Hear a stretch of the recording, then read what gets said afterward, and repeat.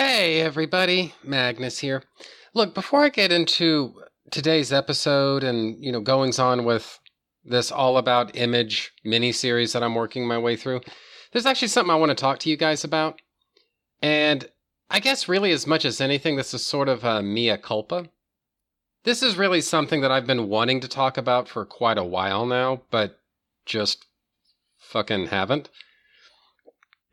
Basically, and this is many months ago now, but basically, I want to say it was like 6 months ago or something like that. I did this series called Babs Loves Dick, and it was basically a cheeky title for a mega series that was all about Batgirl and Robin, or perhaps more specifically, Barbara Gordon and Dick Grayson.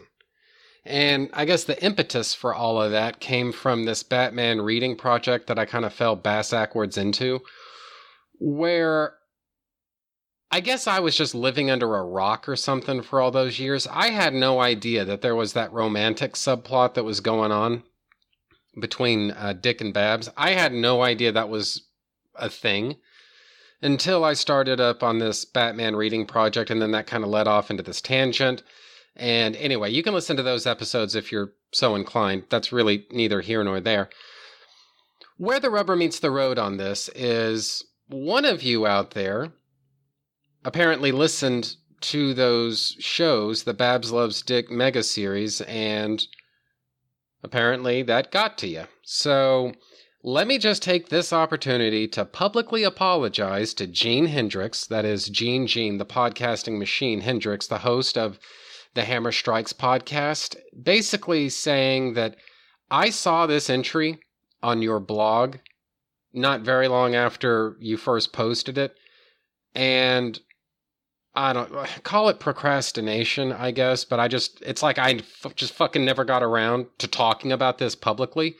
But I do think there is something here that's worth saying. Now, yes, it did occur to me to actually post a comment on your blog, but number one, this was published so long ago. I mean, guys, we're talking like this thing is dated Thursday, July the 21st, 2016, right? So do the math. That was almost exactly 6 months ago, right? And so I think maybe the ship has kind of sailed on that a little bit. So I guess that's maybe part of the issue here. But the other part is, Gene, I really do like you on a personal level. I do like your shows. I like your blog. And so I thought if I can do something to kind of shine a light on your blog, then I'm going to do it, So because I think people need to read your blog. It's really pretty much that simple. So anyway, this is thehammerstrikes.com, for those of you who don't know. Thehammerstrikes.com. This was, like I say, published back on July 21st, 2016. And Gene, the podcasting machine, writes, inspired by a recent episode of Trennis Magnus Punches Reality, I've dug out my old Nightwing comics and have started a reread. While I by no means have a complete run, I have a rather large chunk, especially of the Dixon McDaniel story team. Doing this has reminded me just why Nightwing is my favorite member of the Bat family. I'm going to put this blog on pause here and just say, Gene, I know that you're going to go on to justify why exactly you love Nightwing so much, but I got to tell you, dude, you talk about throwing me a curveball here. I didn't see this coming, Basically, I guess I kind of developed this prejudice whereby I sort of assumed that everybody who is into Batman on any level whatsoever, their favorite member of the Batman family is probably going to be Tim Drake. And the only reason for that is because my favorite member of the Batman family is Tim Drake. And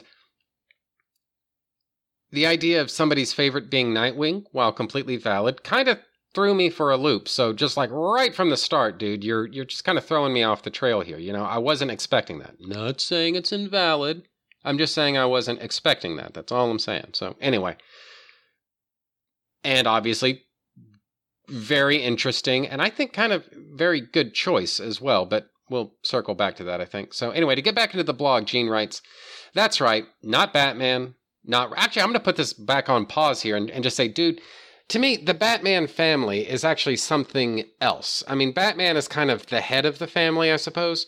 But when I say Batman family, I mean, it's kind of like it's implied that there's the word extended in parentheses in there. So to me, it's Batman's extended family. Basically, everybody who's not Batman, that's the family, right? So anyway, I'm clearly that is not your definition, but and well, whatever. I'll just fucking, like I say, circle back to it. But I just want to just put that little preface in there and just say that, I've always thought that the family was basically characters other than Batman. So anyway, so that's that. To get back into the blog, though, Gene writes, that's right. Not Batman, not Robin, not even Dick Grayson as Robin. No. My favorite member of the Bat family is Nightwing. Specifically, the Nightwing as written by Chuck Dixon and illustrated by Scott McDaniel and Carl Story. I'm going to put this blog back on pause and say, Gene, there are certain, as I'm of all people, I'm sure you probably know, there are creative teams out there that I don't know what happens, but there's like some sort of magic alchemy that takes place where they are basically definitive, You don't need to go beyond their work on this character. They're the ones that nailed it. And in relation to Nightwing, I kind of have to agree with you. I mean, to me, it's all about Chuck Dixon and Scott McDaniel and Carl Story. I mean, those are... If Nightwing could ever be said to have the Beatles working for him, working on his stories, to me, it's good. Yeah, it comes down to Dixon, McDaniel, and Story. There's some kind of like fourth element that takes on, or rather that takes over when they're working on the book. And the art is somehow a little bit better than standard issue Scott McDaniel and Carl Story. The writing is just that extra little bit better than standard issue Chuck Dixon. I don't know what it is, but there's something about Nightwing that brings out the best in all of them, And that's not really to take anything away from the other creative talent that have worked on Nightwing over the years. I'm not saying that. I'm just saying that we all have favorites.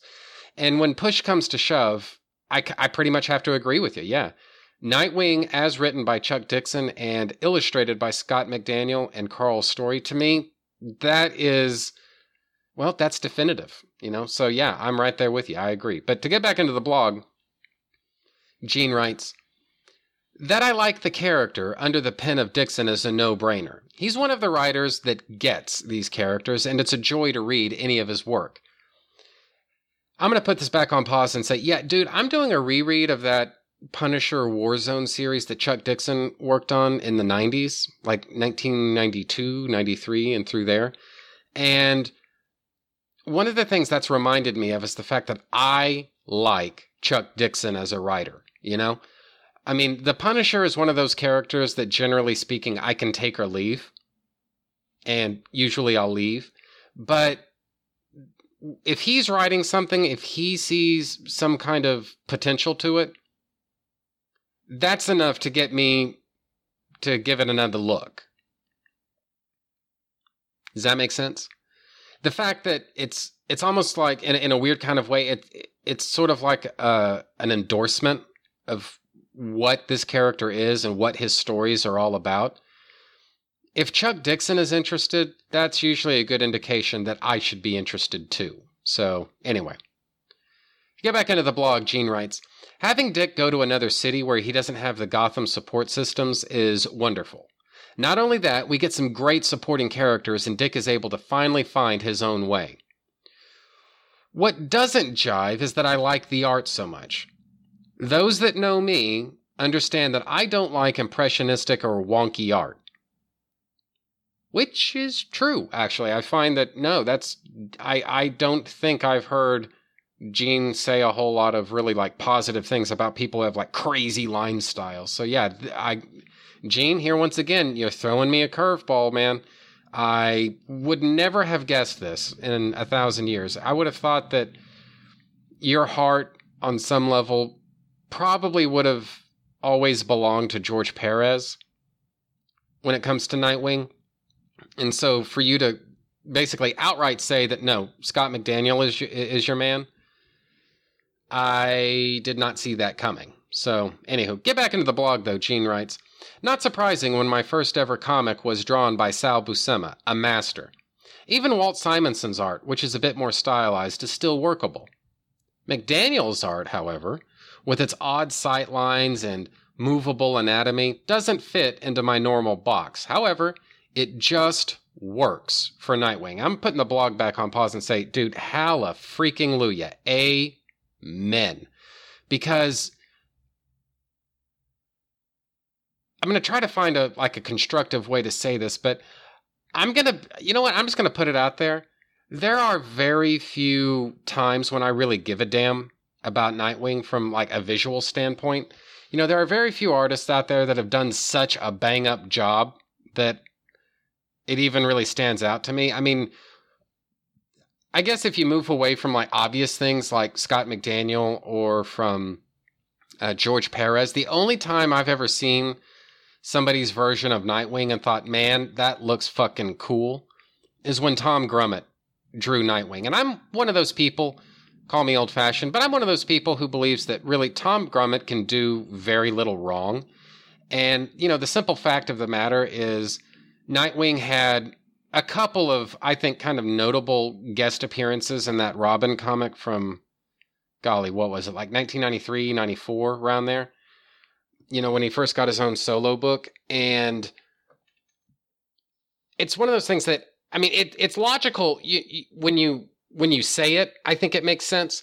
But, you know, going into the book, I guess I didn't really expect other characters besides Robin to have a whole lot of prominence to it. So I guess I'd never really like mentally girded myself for what a Tom Grummett iteration of Batman might look like, or Tom Grummett's Alfred, Tom Grummett's Gotham City, or as it relates to this blog entry, Tom Grummett's Nightwing. But there's something about Tom Grummett's version of Nightwing that it made me kind of want to see what Tom Grummett would do with a Nightwing solo title. Now, to the best of my knowledge, that never happened. But, you know, I guess what I'm saying is, apart from Scott McDaniel, who is like number one with a bullet, the only other guy, and this is my point, the only other artist who ever came along with an interesting take on Nightwing that I'd like to see a little bit more of was Tom Grummett. So there's a point in there somewhere. I just have no idea what it is. But anyway, to circle back to Scott McDaniel, you know, the fact is there are just not very many artists out there that do things the way that Scott McDaniel does. You know, I mean, I like his work on Daredevil.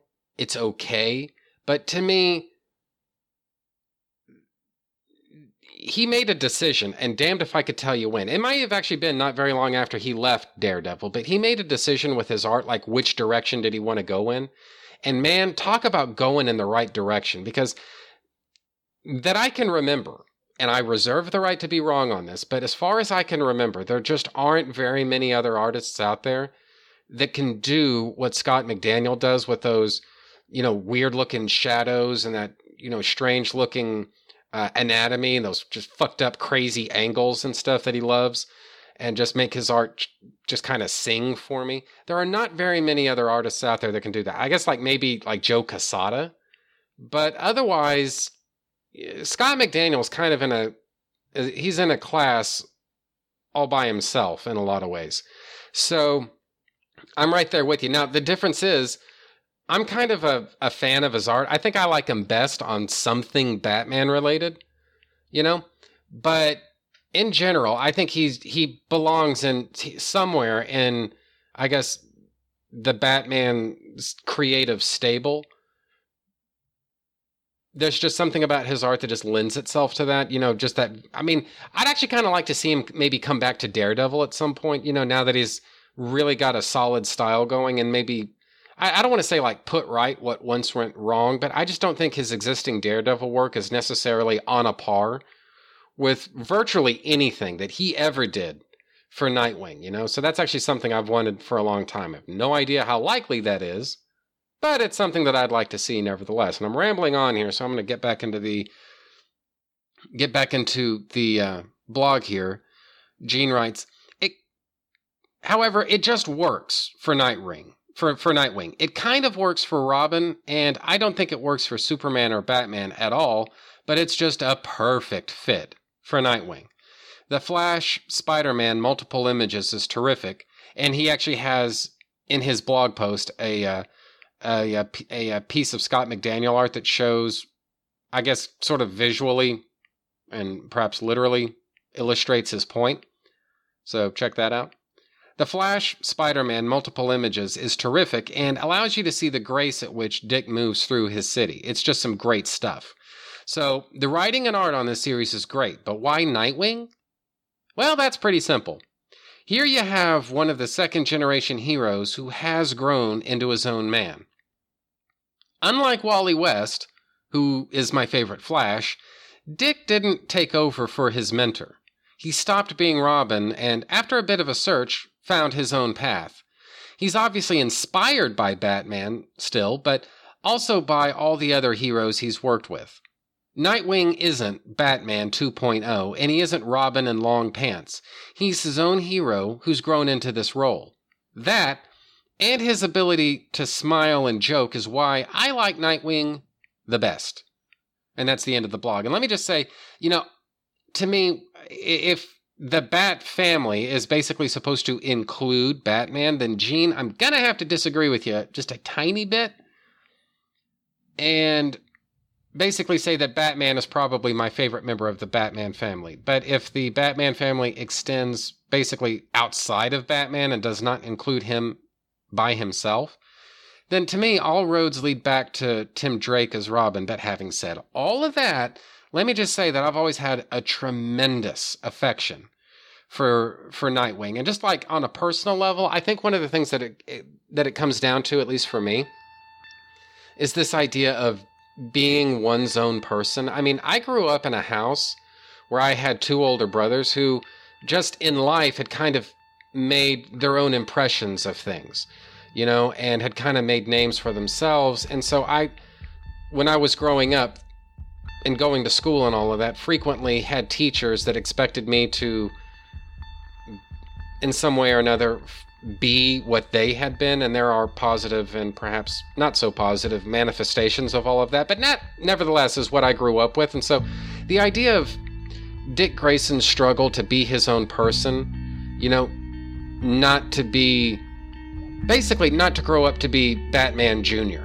That's something that I could kind of identify with in myself, because that was what I was kind of living with on some level day to day. And that's one of the things that's always kind of drawn me back to Nightwing. Like people who are only children, I sometimes think, I mean, there's a blessing and there's a curse with that, I think. But at the end of the day, there's a struggle for one's own personal identity that I don't know that they can completely relate to, So anyway, it's apropos of nothing. I just wanted to throw all of that out there. Also, like I say, I just want to apologize for Gene. I'm sorry for not talking about this a lot sooner. I actually planned to talk about this blog post that you wrote.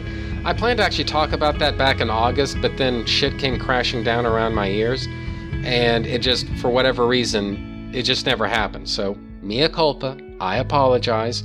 I wanted to shine a light on your blog a lot sooner than this, but like I say, just fucking never happened, right? So, humblest apologies, and I'll try to never let this happen again. I promise. So anyway, hopefully this sort of balances out the ledger a little bit. So anyway, I think that's pretty much it for me for right now. So here's the theme song. Now enjoy the rest of the episode.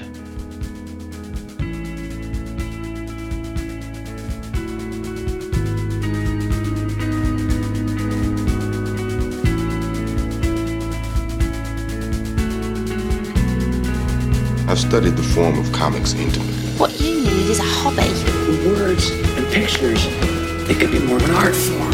What the fuck are you talking about? I don't know, it's pretty goddamn weird. A guy dresses up like a devil and he's a blind lawyer, We have to do Aquaman. No one with a lick of sense would watch that show. The word fan actually is an abbreviated form of fanatic. And there are some people who fit that category. I believe comics are a last link to an ancient way of passing on history. You can put on a uniform for football year-round, nobody cares. Basketball year-round, nobody cares. put on a Star Trek uniform, people get a case of the giggles. Yeah, hi. Somebody told me they make comic books here. That's from Superman? Smallville. You have been trying that Jedi mind shit on me since the 8th grade. It doesn't work. Oh, it works. You guys must read too many comic books or something. People do not masturbate in the DC universe. That was the biggest load of crap I've ever heard.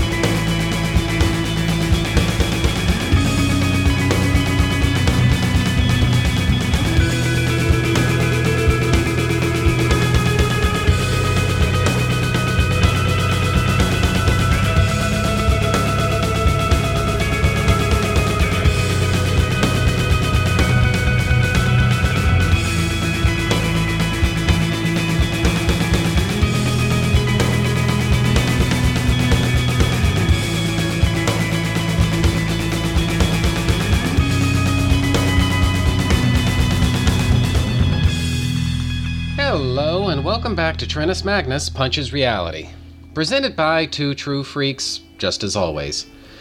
I'm your host, Magnus, and I talk about comics, movies, and TV shows.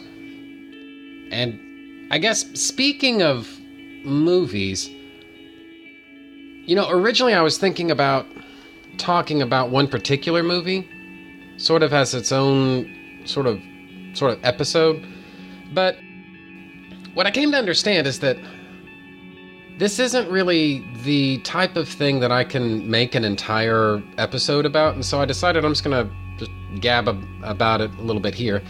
A couple of days ago, I rewatched a movie called Jumper.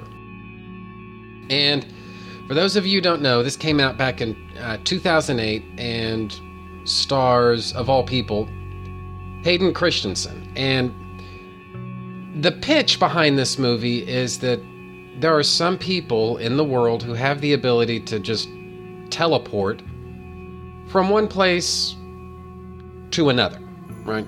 And this is a cause of conflict, or consternation, perhaps is the word, with another group of people who call themselves paladins. And so the movie is basically Hayden Christensen, I guess, first of all, discovering his power. Then it's him being pursued by the paladins. And then because of the fact that, fucking it's Hollywood, of course there's this retarded love story that's going on and so on and so forth. It's just really, that part of the movie I honestly could take or leave. Then Hayden Christensen sort of has a little bit of a showdown of sorts with one of the other jumpers that exists in the world. Then he has a showdown of sorts, again, with the paladins, and then he has more of like a denouement with his own mother, and then he and his girlfriend vanish into the sunset, I suppose. And I guess as far as movies go, this is one of those things that you might want to call a near miss. Does that make sense? Sometimes in life a movie comes along and it's tough to put into words. You can tell that there's a good movie lurking around somewhere in the basic concept of this finished product. But this finished product just isn't everything that it could be, put it that way. And that's kind of where I at least was coming from with Jumper, right? And I guess to give you an example of what I'm talking about here, the Paladins, right? There really is such a group, right? And I'm just going to read you a little bit from the wiki page here. It says, the Paladins, sometimes known as the 12 Peers, were the foremost warriors of Charlemagne's court, according to the literary cycle known as the Matter of France. They first appear in the early Chanson de Geste, such as the Song of Roland, where they represent Christian valor against the Saracen hordes inside Europe. And that's French, right? Chanson de Geste. Basically what that means is like song of deeds or song of actions or heroic actions, right? And so it's not exactly the same thing as an epic in a literary sense, but kind of, right? So hopefully that'll make sense. Anyway, get back into the wiki page. The Paladins and their associated exploits are largely later fictional inventions with some basis in historical Frankish retainers of the 8th century and events such as the Battle of Roncevaux Pass in 778 and the confrontation of the Frankish Empire with Umayyad al-Andalus in the Marca Hispanica. I guess what I'm driving at here is that there really is, or was, such a group called Paladins, right? They really did exist, and yes, their actual exploits may have been fictionalized, but there is a truth to this, if not quite literal fact. And one of the most famous works related to the Paladins, like I said a second ago, is the Chanson de Geste, the Song of Roland, right? Well, Samuel L. Jackson is in this movie, and he plays a character called Roland, and he is a paladin, right? And so there is a sort of a literary quality to this. And one of the things that I just couldn't escape as I was watching this movie is this sensation that I'm watching a movie that's based upon a comic book, but the comic book never actually existed. Does that make sense? And imagine my surprise when, after I finished the movie, I checked out the wiki page and, hey, looky here, this is actually based upon a book, like a prose novel, right? I did not know that. And so, just a sec, I'm going to get a sip off of my Dr. Pepper here. That way I won't have to keep clearing my throat all through this podcast.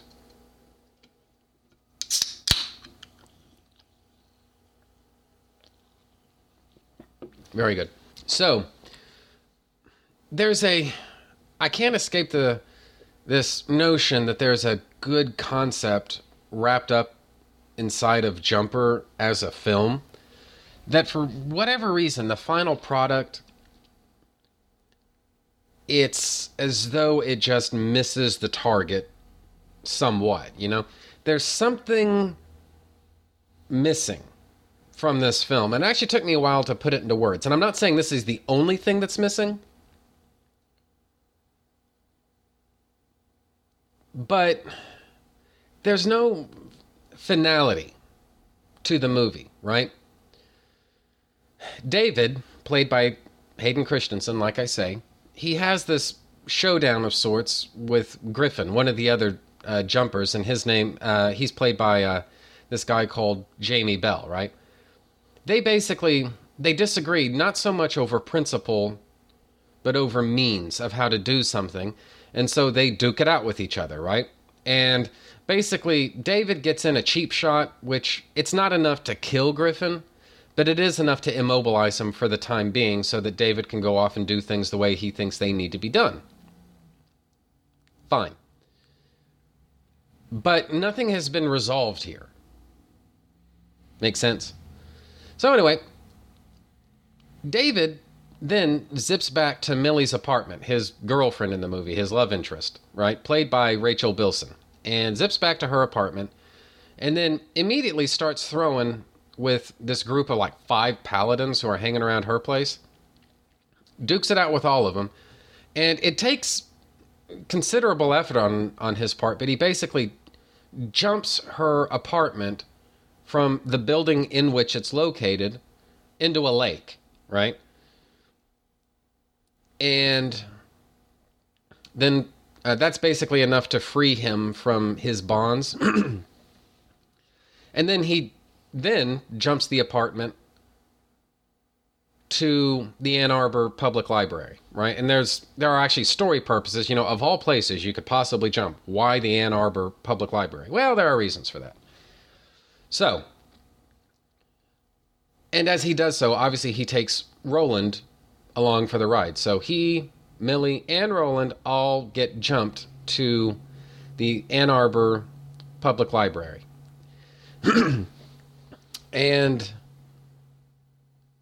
rather than take Roland out, like, for good, or have any kind of a resolution there, David basically jumps him to the Grand Canyon, and then he dumps him there. That's it. You know, nothing's decided, nothing's fixed, nothing's resolved. Neither of them are really any the worse for wear, considering what all's happened. And nothing is really put to bed, so to speak, with this aspect of the movie and the conflicts and the characters and whatnot and everything that's going on. Then from there, David tracks down his biological mother, and he meets a stepsister that we never even knew he had.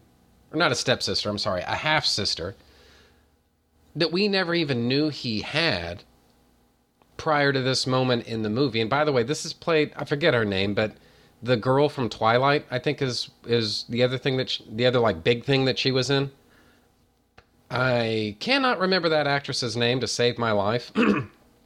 But the basic consensus is that like nobody seems to like her all that much. So whatever. I mean, she seemed okay in her little cameo appearance in this movie, but anyway, I get the idea this must have been like pre-Twilight or something, because it's a pretty small part, and you would think that these days she's more of like a star.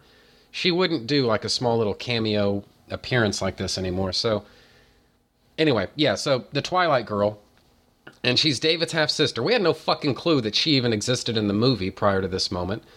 She fetches her mom, played by the lovely and fetching Diane Lane, and then David and Diane Lane, they kind of have, again, nothing really gets resolved here. You know, they basically just sort of touch base with one another, but nothing is really decided, you know, in their conversation. They're basically, we find out that they're in a sort of a stalemate with each other, and they have been throughout the entire movie.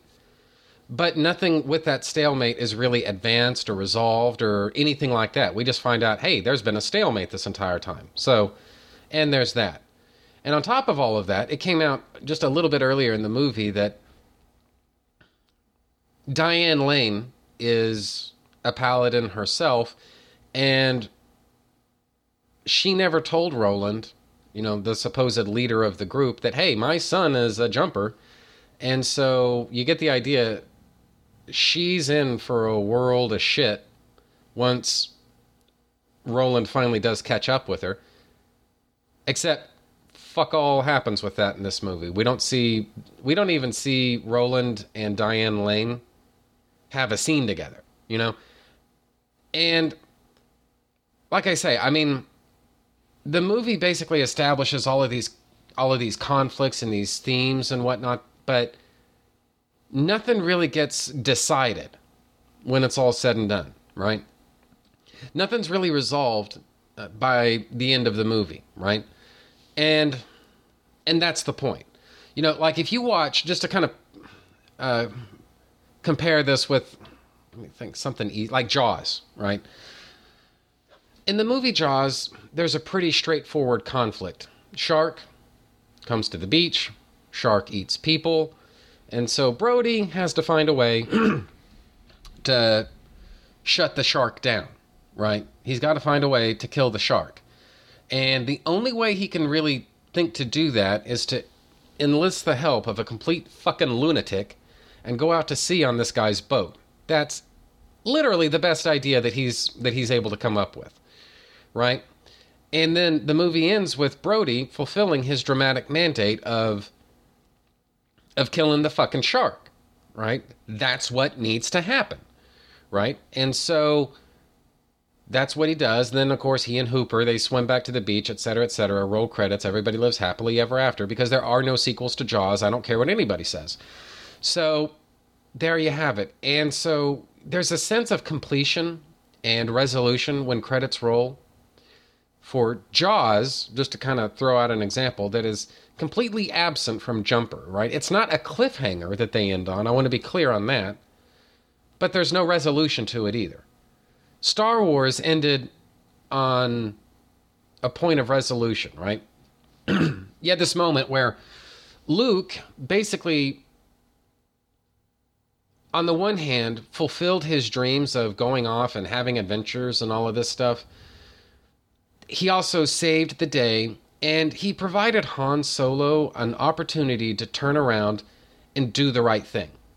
You know, these people are going to die if you don't get involved and help us blow up the fucking Death Star, right? So Luke achieves his ambitions. Han Solo begins finding something akin to redemption. Princess Leia, yeah, she's lost her homeworld, but at least for the time being, the Rebel Alliance is safe. You know, these characters have all been through something and accomplished something by the end of Star Wars. Does that make sense? Meanwhile, Empire ends with so much bullshit that's just left on the table. I mean, Luke he's got his hand cut off. He just found out Vader's his father. Leia is in love with Han Solo, but tough luck for her because Han Solo just got frozen in carbonite and carried off by Boba Fett. Lando has just lost we can assume he's lost the Tabana gas mining facility on Bespin. And so he's got really nothing to do, at least in the short term, except throw in with the rebels and do his part to get Han Solo out of jeopardy. I mean, Lando basically had to make the best of a really shitty situation. And so we find out, I think it's implied, but we find out at the end of Empire Strikes Back, you know, he's not a bad guy. He was just a guy that was forced into a shitty situation, that's all. But he's trying to make it right. That's the point, right? And so there's no sense of resolution to very much of anything related to The Empire Strikes Back when credits roll for that. But there is a sense of growth and, I would say, some amount of fulfillment. Again, not necessarily resolution, but fulfillment, right? Yoda and Obi-Wan both, actually, they both made certain predictions that to varying degrees ended up coming to pass because Luke wasn't actually finished with his training before he zipped off to have his little showdown with Darth Vader. Meanwhile, Han Solo's entire dramatic thrust throughout the entire run of The Empire Strikes Back is once we get back to the rendezvous point with all the other rebels, I'm out of here. You know, Jabba the Hutt has got a price on my head and people are starting to come gunning for me. I got to get the hell out of Dodge. And in the end, he does get the hell out of Dodge, but not necessarily for the reasons he was originally planning. So there's fulfillment, but there is not resolution, right? That is a very, I think, very clever and very effective way of ending the middle chapter of something that you already know for a fact to be a trilogy. All of these things are absent from Jumper. There is no resolution. There is no fulfillment. In a weird kind of way, this almost feels like Act 1 of a really fucking long movie. And the impression I get is that there are so many story threads here that are on the table that are just being kind of left there. And not because of any sort of logical reason or anything like that, but it's as though the filmmakers just fucking, they don't know how to end this movie. You know what? There's a possibility that this is exactly the way that the book upon which the movie is based ends. But, I mean, assuming that's right, that's a kind of shitty ending, guys. You need to come up with something better. Something that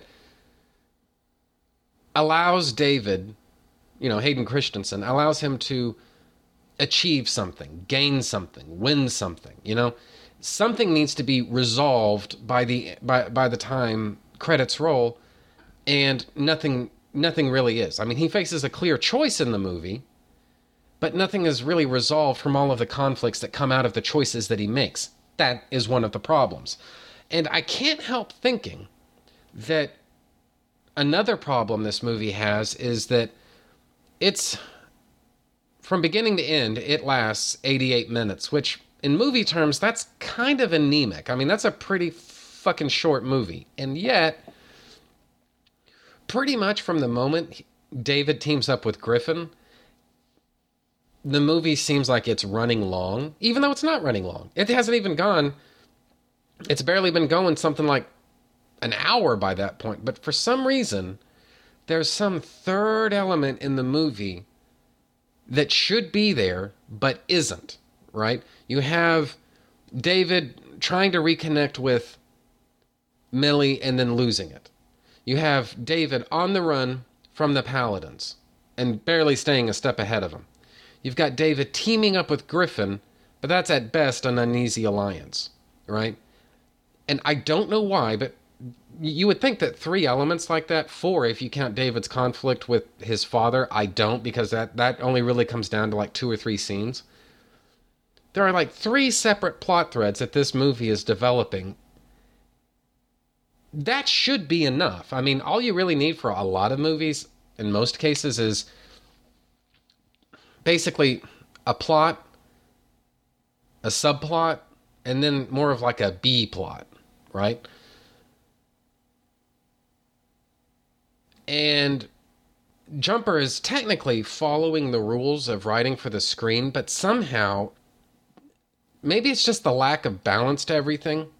There's just this, again, the sense that whenever David and Griffin are fighting each other, it's like the audience is ready for the movie to be over, even though the movie's got at least another 10 or so minutes before it's actually finished, right? It's just very strange and it's a very weird way to structure a movie. And apparently I'm not the only one who feels this way, because this movie didn't exactly do crazy business at the box office, you know, all things considered. And so there was an expectation that because of the amount of bullshit that was left on the table once credits roll for this movie, there's enough bullshit here to make a couple of sequels, right? Probably another fucking trilogy, because that's something that nobody seems to have gotten enough of just yet. So, the other thing, though, is that you can see possibilities in the movie where this whole jump concept can be... Well, if you think about it, what is the difference really between time and space? If you can teleport from one place to another, basically manipulate space according to your will, why would you be unable to bend time in a similar way? Perhaps travel back in time, or go forwards in time, etc. Who's to say? And apparently I wasn't the only one who was thinking in those directions, because it says on the wiki page that sequels basically were going to play around with the concept of jumping from one planet to another, or jumping through time, etc. And I don't know, that was, I think, a very clever idea, and it kind of, on some level, kind of saddens me that we're never going to see a sequel to this, because I have to believe that the sequels would have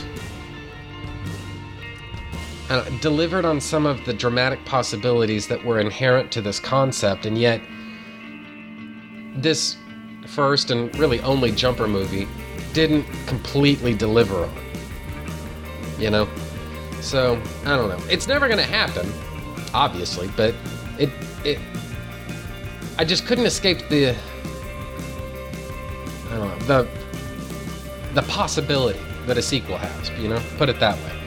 So, one of the other things, though, that I'll say is that this movie is directed by Doug Liman, and I don't know. I mean, I've always associated, you know, Doug Liman with that kind of shaky, handheld type of camera that you see, I think, to kind of an obnoxious degree in The Bourne Identity. Well, you see a fair amount of that here, but this is one of those movies where the director has a kind of signature style that he shoots for and that he's kind of famous for. But it somehow, that style gets subsumed whenever he makes, I don't know, some movie or another, right? This is not exactly the most Doug Liman looking movie you've ever heard about. I mean, Mr. and Mrs. Smith, yeah, I can believe that the same guy who directed The Bourne Identity directed Mr. and Mrs. Smith.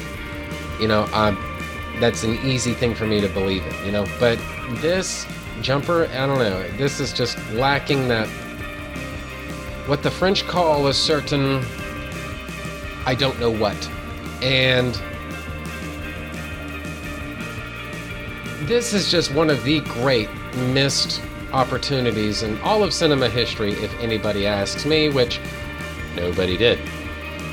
So, here I am, I'm supposed to talk about Supreme, and I just wanted to actually just chat a little bit about Jumper, but apparently I got more to say about Jumper than I was originally expecting, so what I'm going to do is take a break, and I'll be right back after these messages.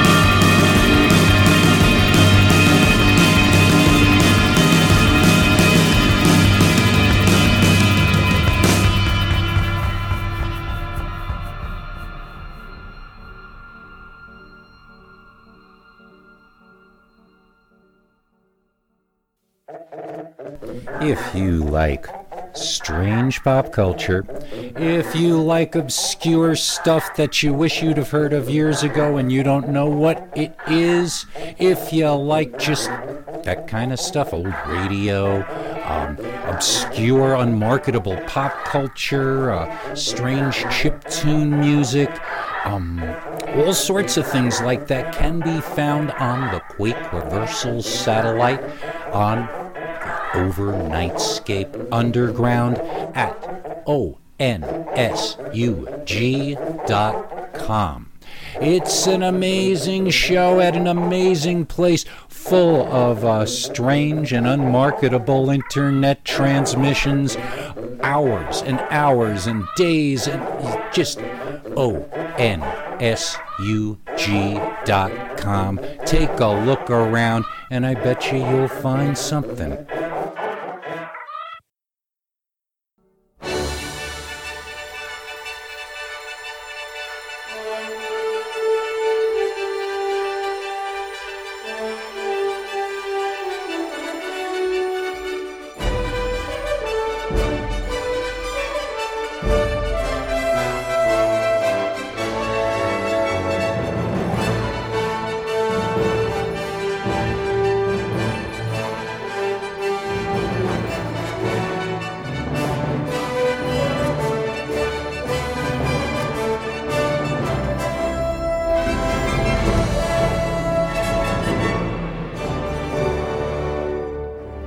Yep. Alright, I'm back now, and finally ready to start talking about some Supreme comics. Now, for those of you who don't know, there's a little bit of backstory that needs to be worked through here.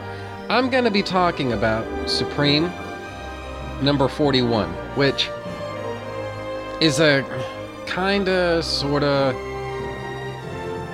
reimagining of Supreme. Supreme is a superhero that was part of, well, it's not, I guess, accurate to say Image Comics, specifically Extreme Comics. This was basically a Rob Liefeld character, and he was more or less intended to be the Superman of the, I don't know, the Youngblood universe, you know, their sort of corner of. At the time, Image Comics was kind of trying to, or there was a time anyway, when Image Comics was trying to do a sort of a shared universe, Marvel style, of all of the different Image characters and whatnot. What they eventually came to realize is, that's just not gonna work. These characters don't really fit all that well together. So you could sort of think of Extreme Comics as kind of being their own universe, Todd McFarlane's comics as being their own universe, Mark Silvestri's comics and their being their own universe, so on and so forth, right? And so for Extreme Studios, in a weird, fucked up Rob Liefeld-y type of way, Supreme was basically the Superman of his universe, or his corner of the universe, depending on how you care to define such a thing. Because God knows the Image Comics people never really got around to defining all of that stuff at that time themselves. And I would call Supreme, prior to the advent of Alan Moore, a sort of generic Image Comics type of character, you know? If there was a generic Image Comics superhero, I would say Supreme is a pretty good candidate for that title. Hopefully that all makes sense. But the point came when, I guess to pay the bills, Alan Moore ended up going to work for Image Comics. And honestly, it's not like he had very many options to choose from. He'd pretty much sworn to himself that he was never going to work for DC Comics ever again because of how they treated him, and he believes how he was misled concerning ownership of Watchmen. Now, I'm not taking sides on that. I'm just saying that at that time was his gripe with DC Comics. He believed he'd been kind of rooked out of ownership out of Watchmen, and he was understandably not very happy about that. Again, not taking sides, I'm just saying those are the statements that he made in public about the matter. Well, he had scarcely more love for Marvel Comics, so if he wanted to go to work for a successful comics company and be able to make a living and support himself, pretty much his only real option anymore was going to be Image Comics.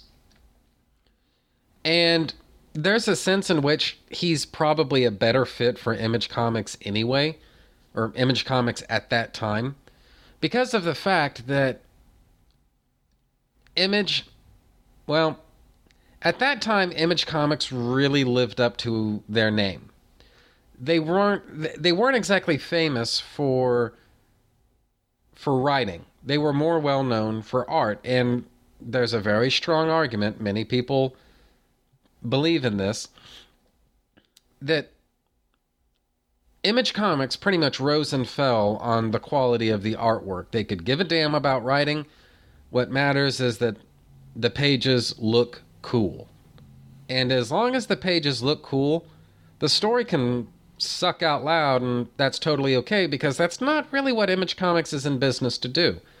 So the thinking goes that if you were to throw, shall we say, a more imaginative writer into the mix, things might be a little bit more bearable over at Image Comics. Now, my personal opinion on the matter is Image Comics in the early to mid-90s is pretty underrated in terms of how good the writing actually was.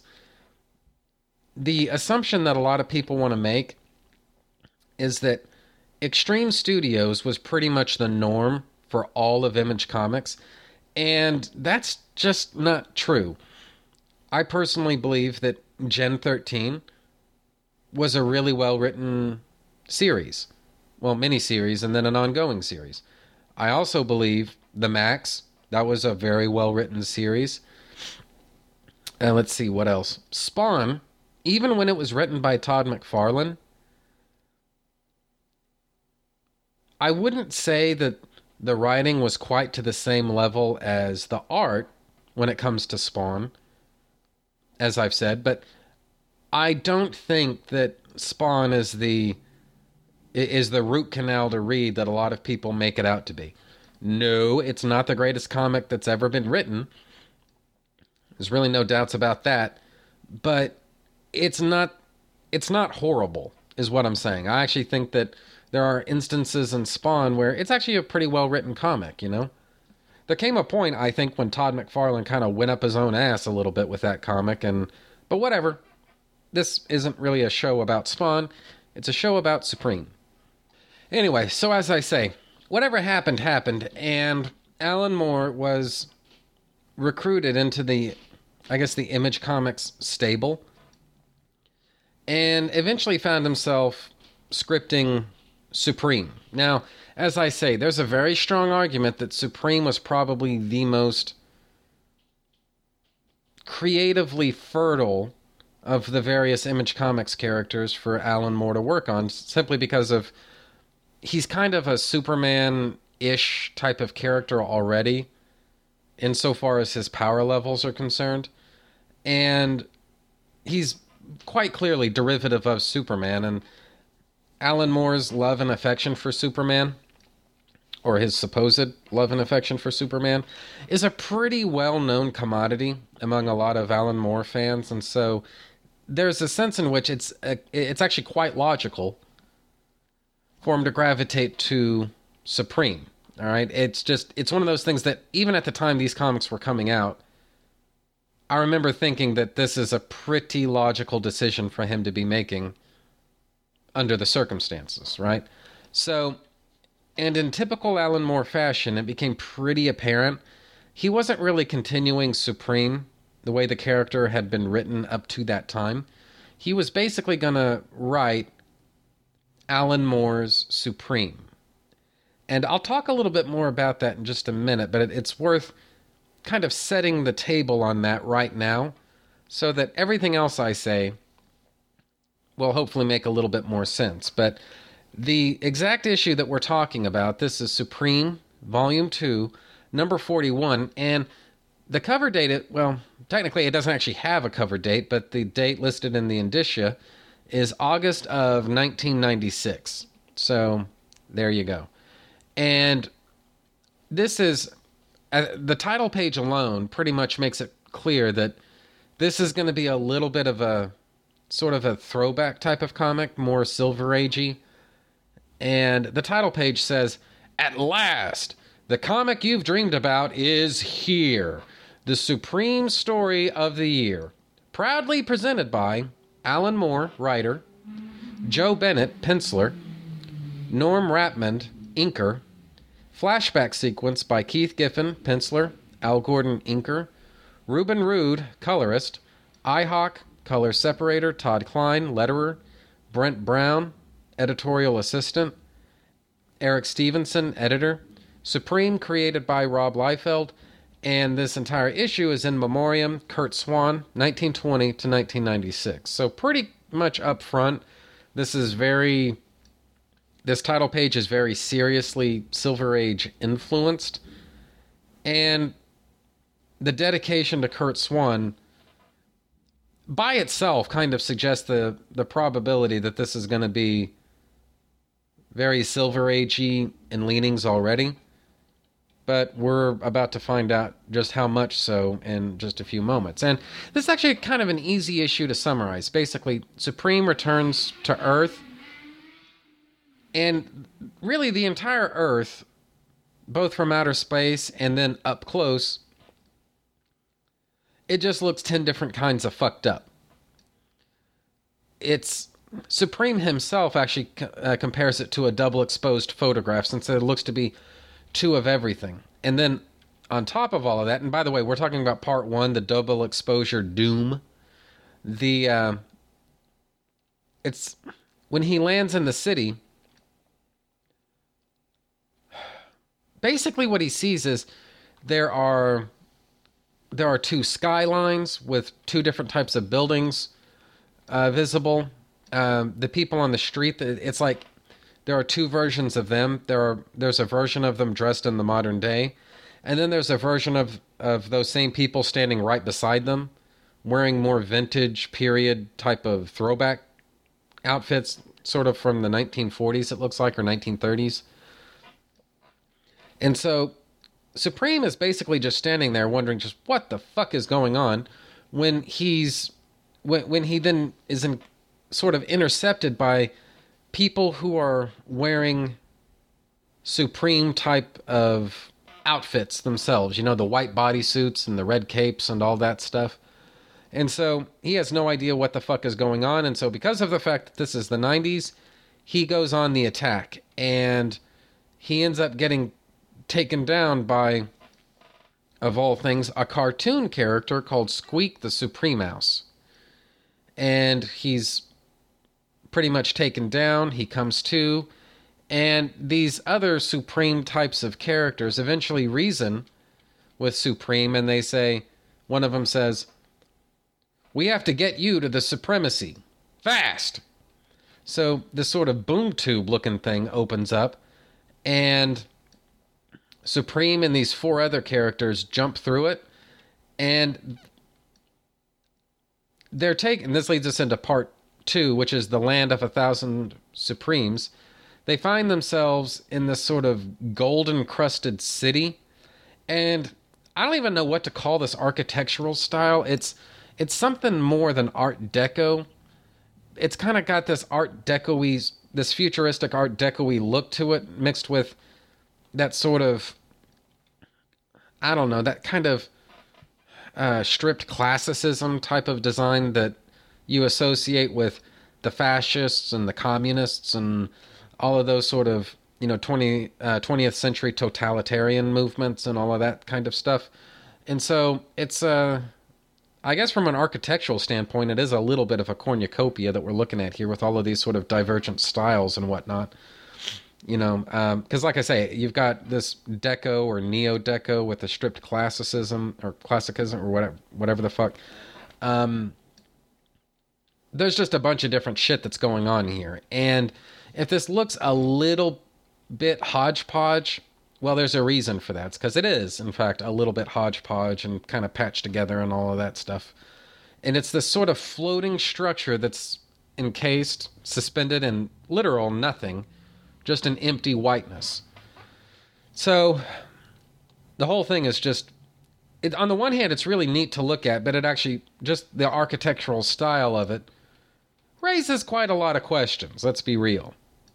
So Supreme and these other Supremes are noticed and then waved at by literally hundreds of other Supremes of different configurations and styles and designs and all of this stuff.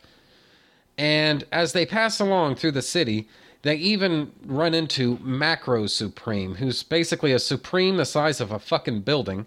And he makes a sort of cryptic comment. He says, "Let us hope that his tenure," meaning Supreme, "let us hope that his tenure is longer than mine own. 1 short month with not even a second appearance. Good luck, my friend. May you prove durable. And beware of Darius Dax." Which leaves Supreme wondering, just who the fuck is Darius Dax?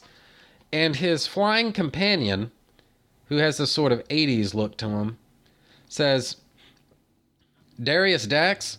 Look, don't even worry about it. You may not even have a Darius Dax in your continuity. Look, there's Supermarch's palace up ahead. They'll be waiting for us." And, of course, we change subjects here. And it's right around here that the story of this thing starts getting a little bit of clarification. The very first Supreme, he's called Original Supreme, basically comes out and tells his story. He says that he's from Little Haven, USA, born in 1920, and then he goes on to say, and that's the first 1920, by the way. There have been a lot in 1920s. But one day, when I was 10, out walking my pet dog, I stumbled on this hidden cave out in the woods. Inside, I found a belt buckle of strange white metal. It had magic powers. If I just rubbed it, I became Supreme. I could leap over buildings, lift a car, or bounce live ammo off my chest. So, posing as Ethan Crane, reporter, I fought evil in Omega City until 1941, which is when my whole world disappeared. I find myself alone in an infinity of blank white space. I was in limbo. This may sound crazy, but it was just like I'd been written out, alongside everything connected with me. Floating there in limbo was the Daily Record building where I'd worked and small chunks of Little Haven. I was alone until 1945 when the next Supreme to be revised turned up. Soon others came, more powerful than me with their supporting casts. Still, we couldn't accomplish much until His Majesty arrived in 68. Well, and this is this more Silver Age looking Supreme says, well, as last son of the exploded planet Supron, I was supremely powerful. Also, when I was revised in 1968, the entire planet Supron came to limbo with me. And that's when we start getting a little bit of clarification on this. Basically, Supreme the Fifth is the Supreme of the 1960s, the Silver Dynasty, they call him. He's basically the Supreme. And now, it needs to be said, just to kind of put all of this stuff on pause, in case it wasn't clear already, like I said before, Supreme is already sort of a Superman archetype. And it's at this point that it becomes clear that Alan Moore is basically turning Supreme away from being just a Superman archetype, and he's becoming more of a Superman pastiche. And at the same time he's doing all of that, he's basically, what we're seeing here is kind of meta on top of meta on top of meta. Because Supreme, as we know him, is basically the latest in a long line of Supremes that have existed in this sort of meta reality. And what we're seeing here, this Supreme City, this is a kind of sort of Valhalla of where Supremes go, these different iterations of Supreme, where they go when they're basically written out of existence, right? So what we have is, in effect, a sort of early onset Golden Age Superman. The very first Superman. This is the Superman that he can only leap 1/8 of a mile. He can lift some heavy weights. His skin can't be penetrated by anything less than an exploding shell. You know, that type is in here. And then we start getting a little bit more well into the Golden Age, where Superman is a lot more powerful now. And basically all of the evolution that Superman undertook, starting from 1938 going right on through to what was at the time, the modern day, as it was in 1996. And all of these different permutations that come in between. And it stands to reason, when you think about it, that the Silver Age Superman, or Silver Age Supreme, as it were, would be kind of king of the whole place. Number one, because he's the most powerful, but I think it's pretty clear, just based on the guy's work, that Alan Moore considers the Golden Age Superman, the Silver Age Superman. Alan Moore considers the Silver Age Superman to be definitive, and there's a really strong argument that he's got a point there. And, you know, we don't need to get, I guess, too much into that, other than to say that, you know, I think he's got an argument to that. You know, a lot of the qualities and, I would say, stereotypes that a lot of people have about Superman, it's funny how they tend to be the most true of the Golden Age, you know, or I keep saying Golden Age, sorry, Silver Age. Anyway, so for some reason, it kind of defies rational analysis, but for some reason, it really works for me that basically the Silver Age Superman is kind of the master of his domain. He's the guy that calls all the shots here. I mean, there's a sense in which, yeah, he's kind of first among equals, but I don't know. He's basically the guy, you know? He's the head of this different reality. And we have a sort of a Mighty Mouse type of archetype. But it's not really just limited to Superman. I mean, they've got Sister Supreme, who's this kind of jive-talking 70s style black chick, and she's got an afro, and, you know, she's got, you know, the attitude and all that. And, you know, a bunch of other Supremes are running around as well. And as, for lack of a better way of saying it, the Alan Moore Supreme has taken on this sort of a walking tour of this Supreme Valhalla, the Supremacy it's called. We start seeing more and more and more of I guess, Superman comics tropes. I mean, one of them is Sirius the Stallion Supreme, who volunteers to pull this sort of chariot in the parade that welcomes the Alan Moore Supreme into existence.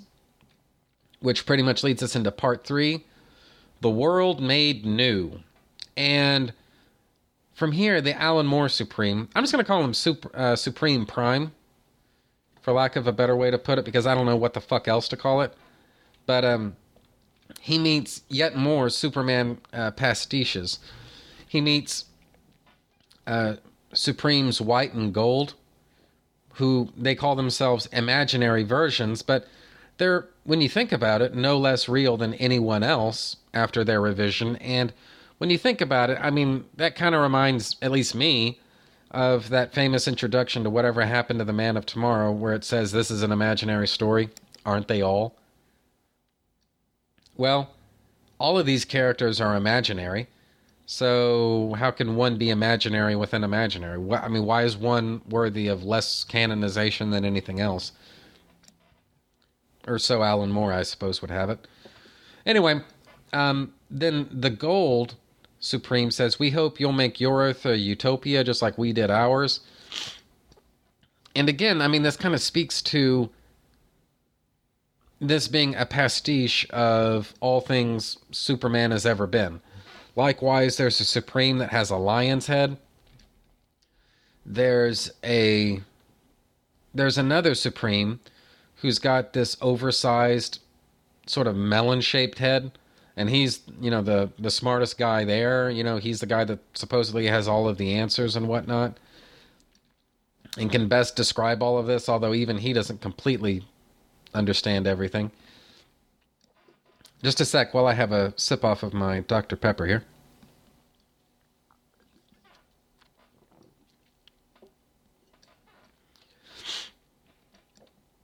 Anyway, so on and so on and so on. And so from there, Supreme Prime remarks on the fact that, you know, this place, this superhero Valhalla, this supremacy, this feels like where I belong. And the Silver Age Supreme says, hey man, you know what? You're welcome to stay. No one's going to think any less of you if you decide you don't want to go back home. Of course, that leaves Earth without a protector, but, you know, dude, it's cool. You can stay here if you want. But Supreme Prime says, you know what? No, fuck it. I mean, you guys are calling me Supreme. I've obviously got a lot that I need to live up to. I'm going back. But it is interesting, though, that the temptation to stay there, it was a real thing. And he did somewhat struggle with that. Anyway, so he no sooner walks through the portal than he comes to and finds himself walking through a doorway in an office building, and he's wearing not his Supreme outfit, you understand. Now he's just wearing civvies. And he's also got on a pair of glasses. He gets intercepted by Mr. Tate and Mr. Tate's assistant, somebody anyway. And just in the course of conversation, it comes out that they all work at Dazzle Comics, and his name, Ethan Crane, he works on a comic book that's called Omni-Man. And Mr. Tate basically makes fun of Ethan a little bit, just kind of gently kidding him, saying, you know what, you artist, you always got your head in the clouds.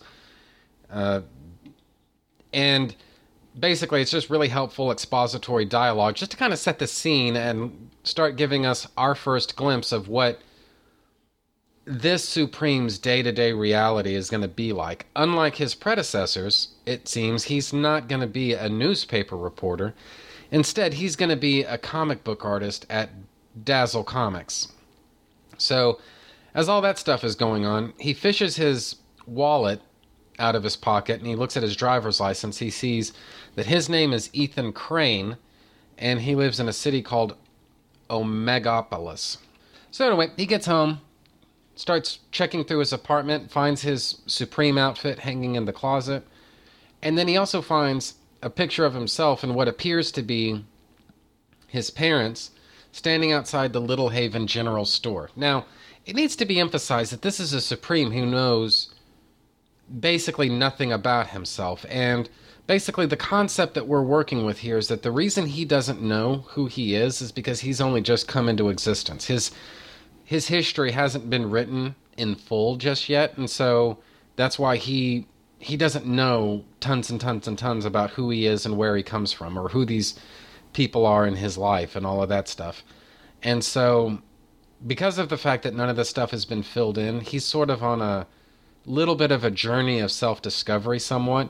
And like I say, I mean, this is sort of meta on top of meta on top of meta here. And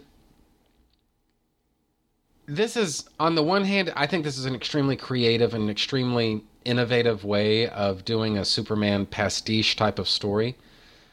But I've seen people say that this type of thing is what they've wanted from Superman all along. And that's kind of where I have to get off the bus that they're driving, because I really do like the imagination of, say, the Silver Age, and especially, I would say, All-Star Superman and those Silver Agey and Bronze Agey types of settings and whatnot.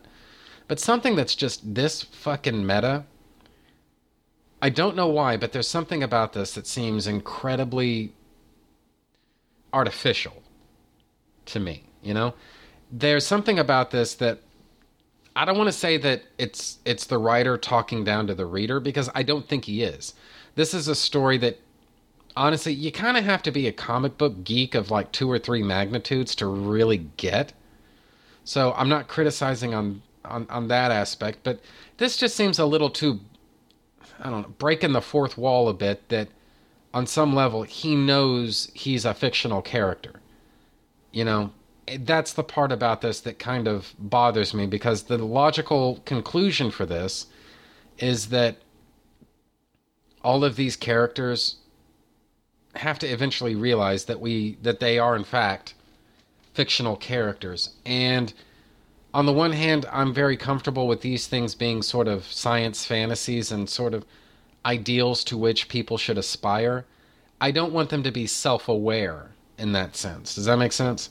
So, on the one hand, you know, I definitely give it up to Alan Moore for coming up with, I think, a very creative and interesting way to tell this story. But in terms of, you know, wanting this for Superman, no, you know, not really. So, like I say, I mean, I get what they're saying, but, you know, I don't think that this approach ultimately would be beneficial for Superman. So, anyway, now, there's so much, honestly, to say about, you know, the writing and all of this stuff that it's weird how you can kind of overlook the art in an Alan Moore comic. And the reason for that is because I think Alan Moore, I don't know, it's not that he's unconcerned with art, because I think he is, but I always got the impression that he wants the writing to be center stage in an Alan Moore comic.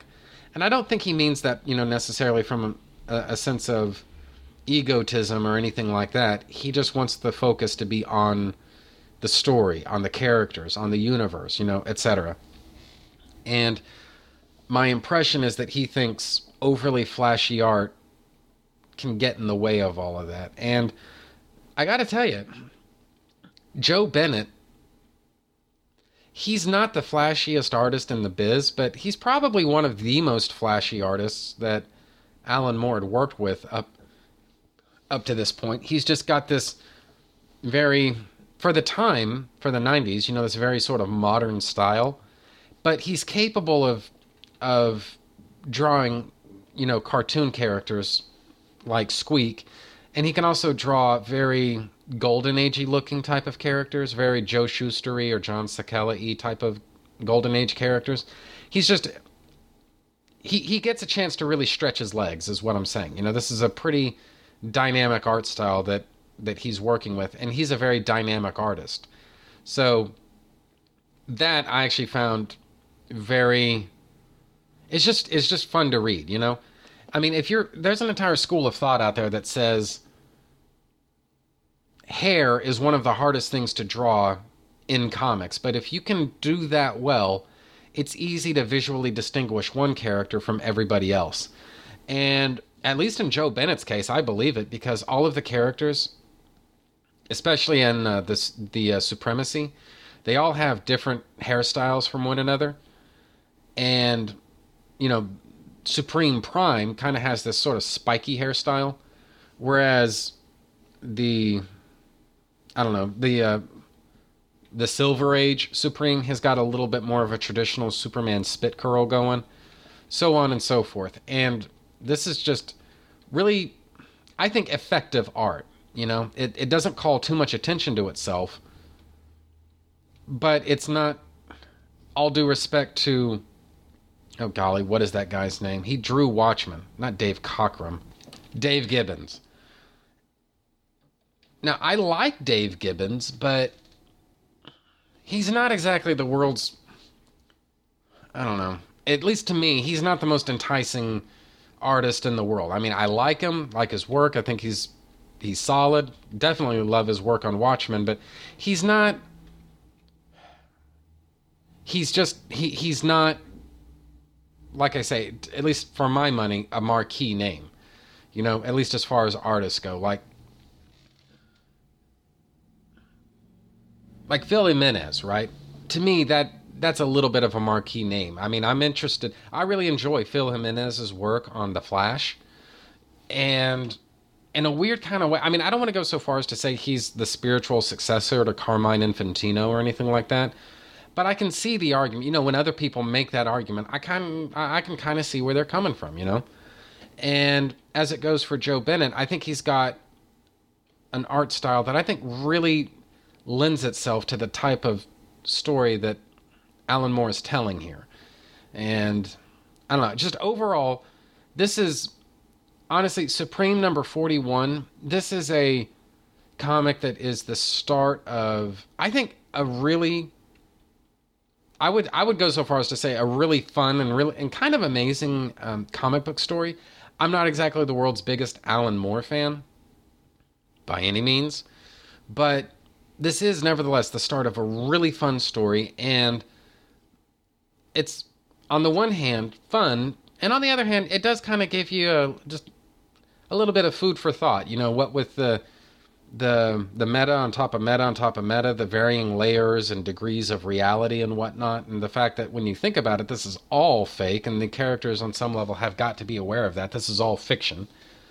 So, this is, I think, a really creative way of making this character, who was just kind of a generic, grim and gritty 1990s kind of superhero character, giving him his own unique voice, his own unique presence in comics that he lacked before. But it's kind of ironic in that it's not unique. It's basically Superman, but less so, you know? And honestly, I think if this comic had come out any sooner than it did, it might have actually fallen on deaf ears. But this came at a time when DC was, they were basically working their way, or about to get going on what was the Superman Blue and Superman Red storyline from the Byrne Age era, the one from the 90s with the electric Superman and all of that stuff. And I don't know why, but there's this tendency among comic book fans to believe that was a jump the shark moment for Superman in the 90s.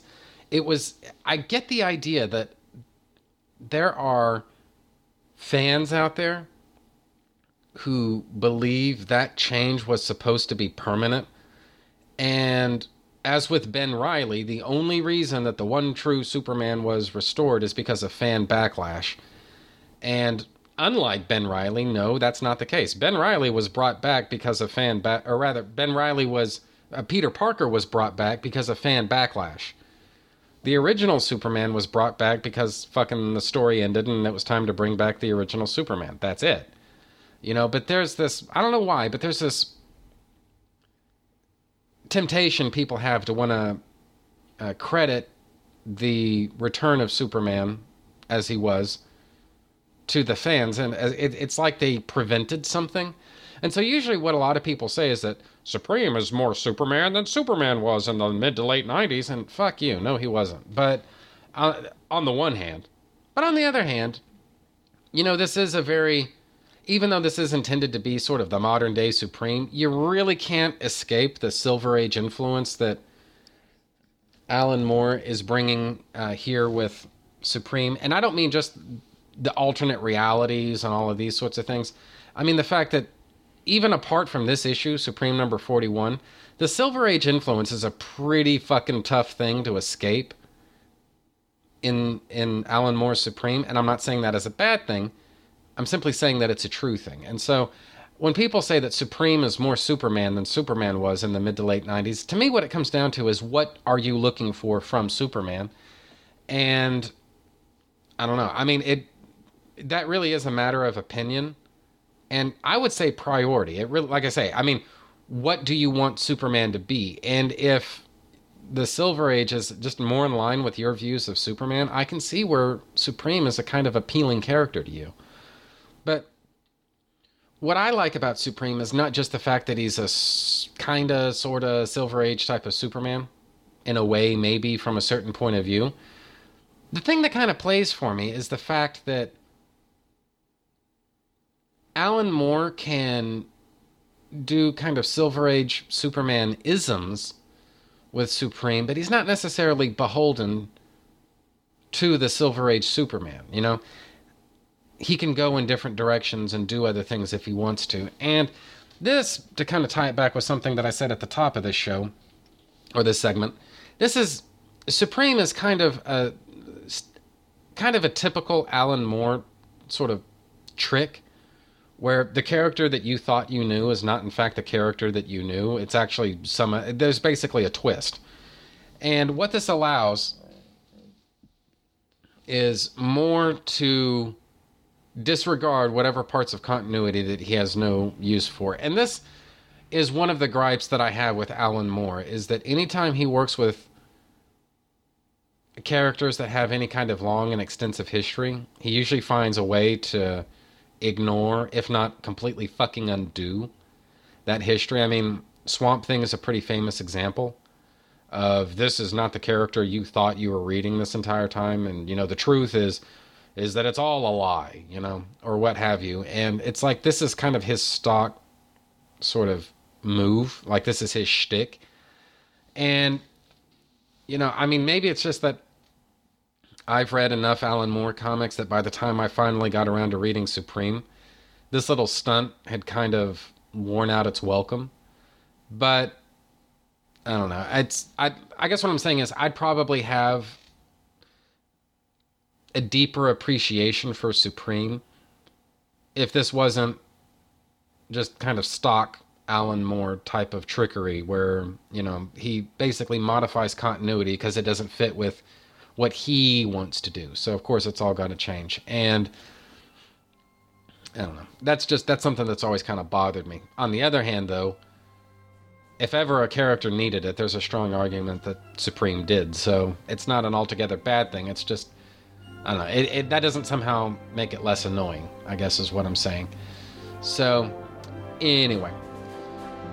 And that, I think, is pretty much that for this segment, and indeed for this episode. Now, as it goes for me, I'm not really too sure when I'm going to come back to Supreme. I just know that I'm going to, but I'm not really sure when I'm going to have a chance to, because of the fact that, I've got a lot of stuff planned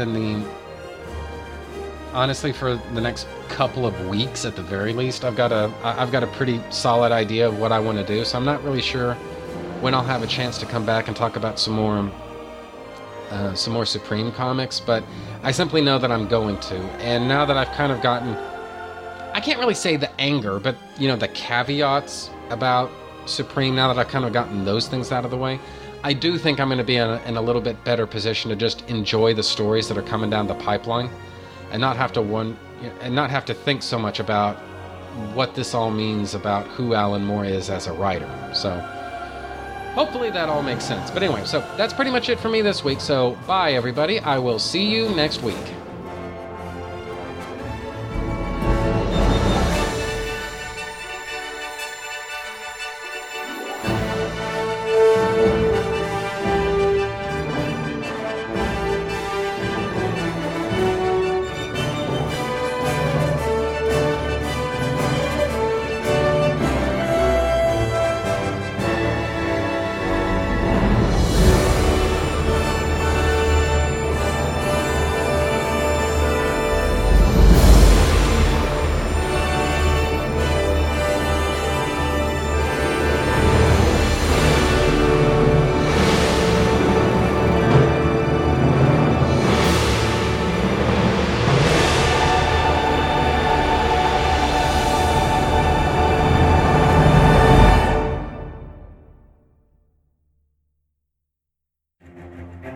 As superhero movies are becoming mainstream entertainment at theaters around the world, comic fans also have plenty of heroic action on the small screen to keep them sated while waiting for the next blockbuster. We are in a golden age of superhero television shows, with plenty of offerings from both the Marvel and DC universes, and the trend shows no sign of slowing down. To chronicle these recent shows and even examine some of the classics, we are proud to present Weekly Heroics, a Two True Freaks guide to heroes on TV. In every podcast, we'll be doing recaps of individual episodes of one Marvel show and one DC show, until we catch up to them or some supervillains shut us all down. My name is Scott McGregor, and I'm the fastest podcaster alive. That's what she said. And I'm Chris Tyler, one of your agents of cool. To bring you this podcast, we each have to become someone else. We each have to become something else. Two True Freaks!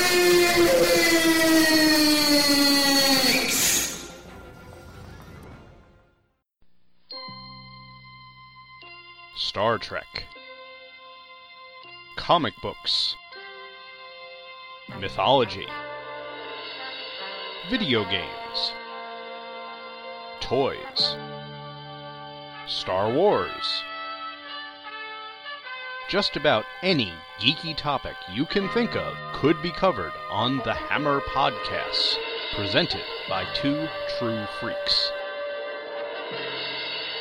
Come join me, Gene Hendricks, for whatever my disjointed mental processes can come up with, and be careful, or you might just learn something before we're done.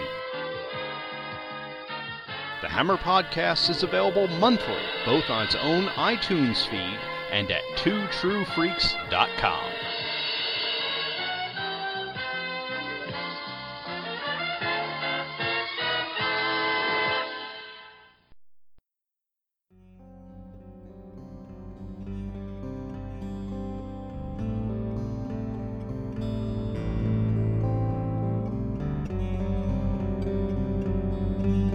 Okay, so I think that's just about the end of that.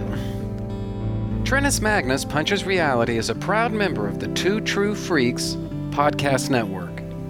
You can find the home for Trentus Magnus Punches Reality on Facebook, just by searching for Trentus Magnus Punches Reality. There you can interact with your fellow listeners and also see notifications of new episodes when I put them up. You can friend me on Facebook just by searching for Trentus Magnus, which is spelled TrentusMagnus.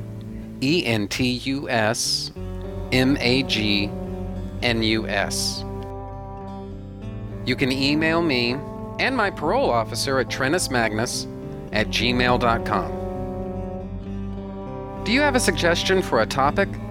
Feel free to email me, and I might consider thinking about the possibility of potentially discussing whatever you have in mind someday. And that's a promise. Do you have a podcast of your own? If so, why not record a promo for me to play on my show? It's quick, easy, and can help you spread the word about your show. I'm always looking for more promos to play. Keep it fairly short, and yours could be next. My promos can be found at this show's homepage for those interested. Just look for the promos section. Visit our website at twotruefreaks.com. Two True Freaks is always spelled TWOTRUEFREAKS. If you shop at Amazon.com, please consider using the link at twotruefreaks.com to shop there. If you use this link to go to Amazon and then you shop, Two True Freaks gets a little cut of what you buy, and it doesn't cost you anything extra.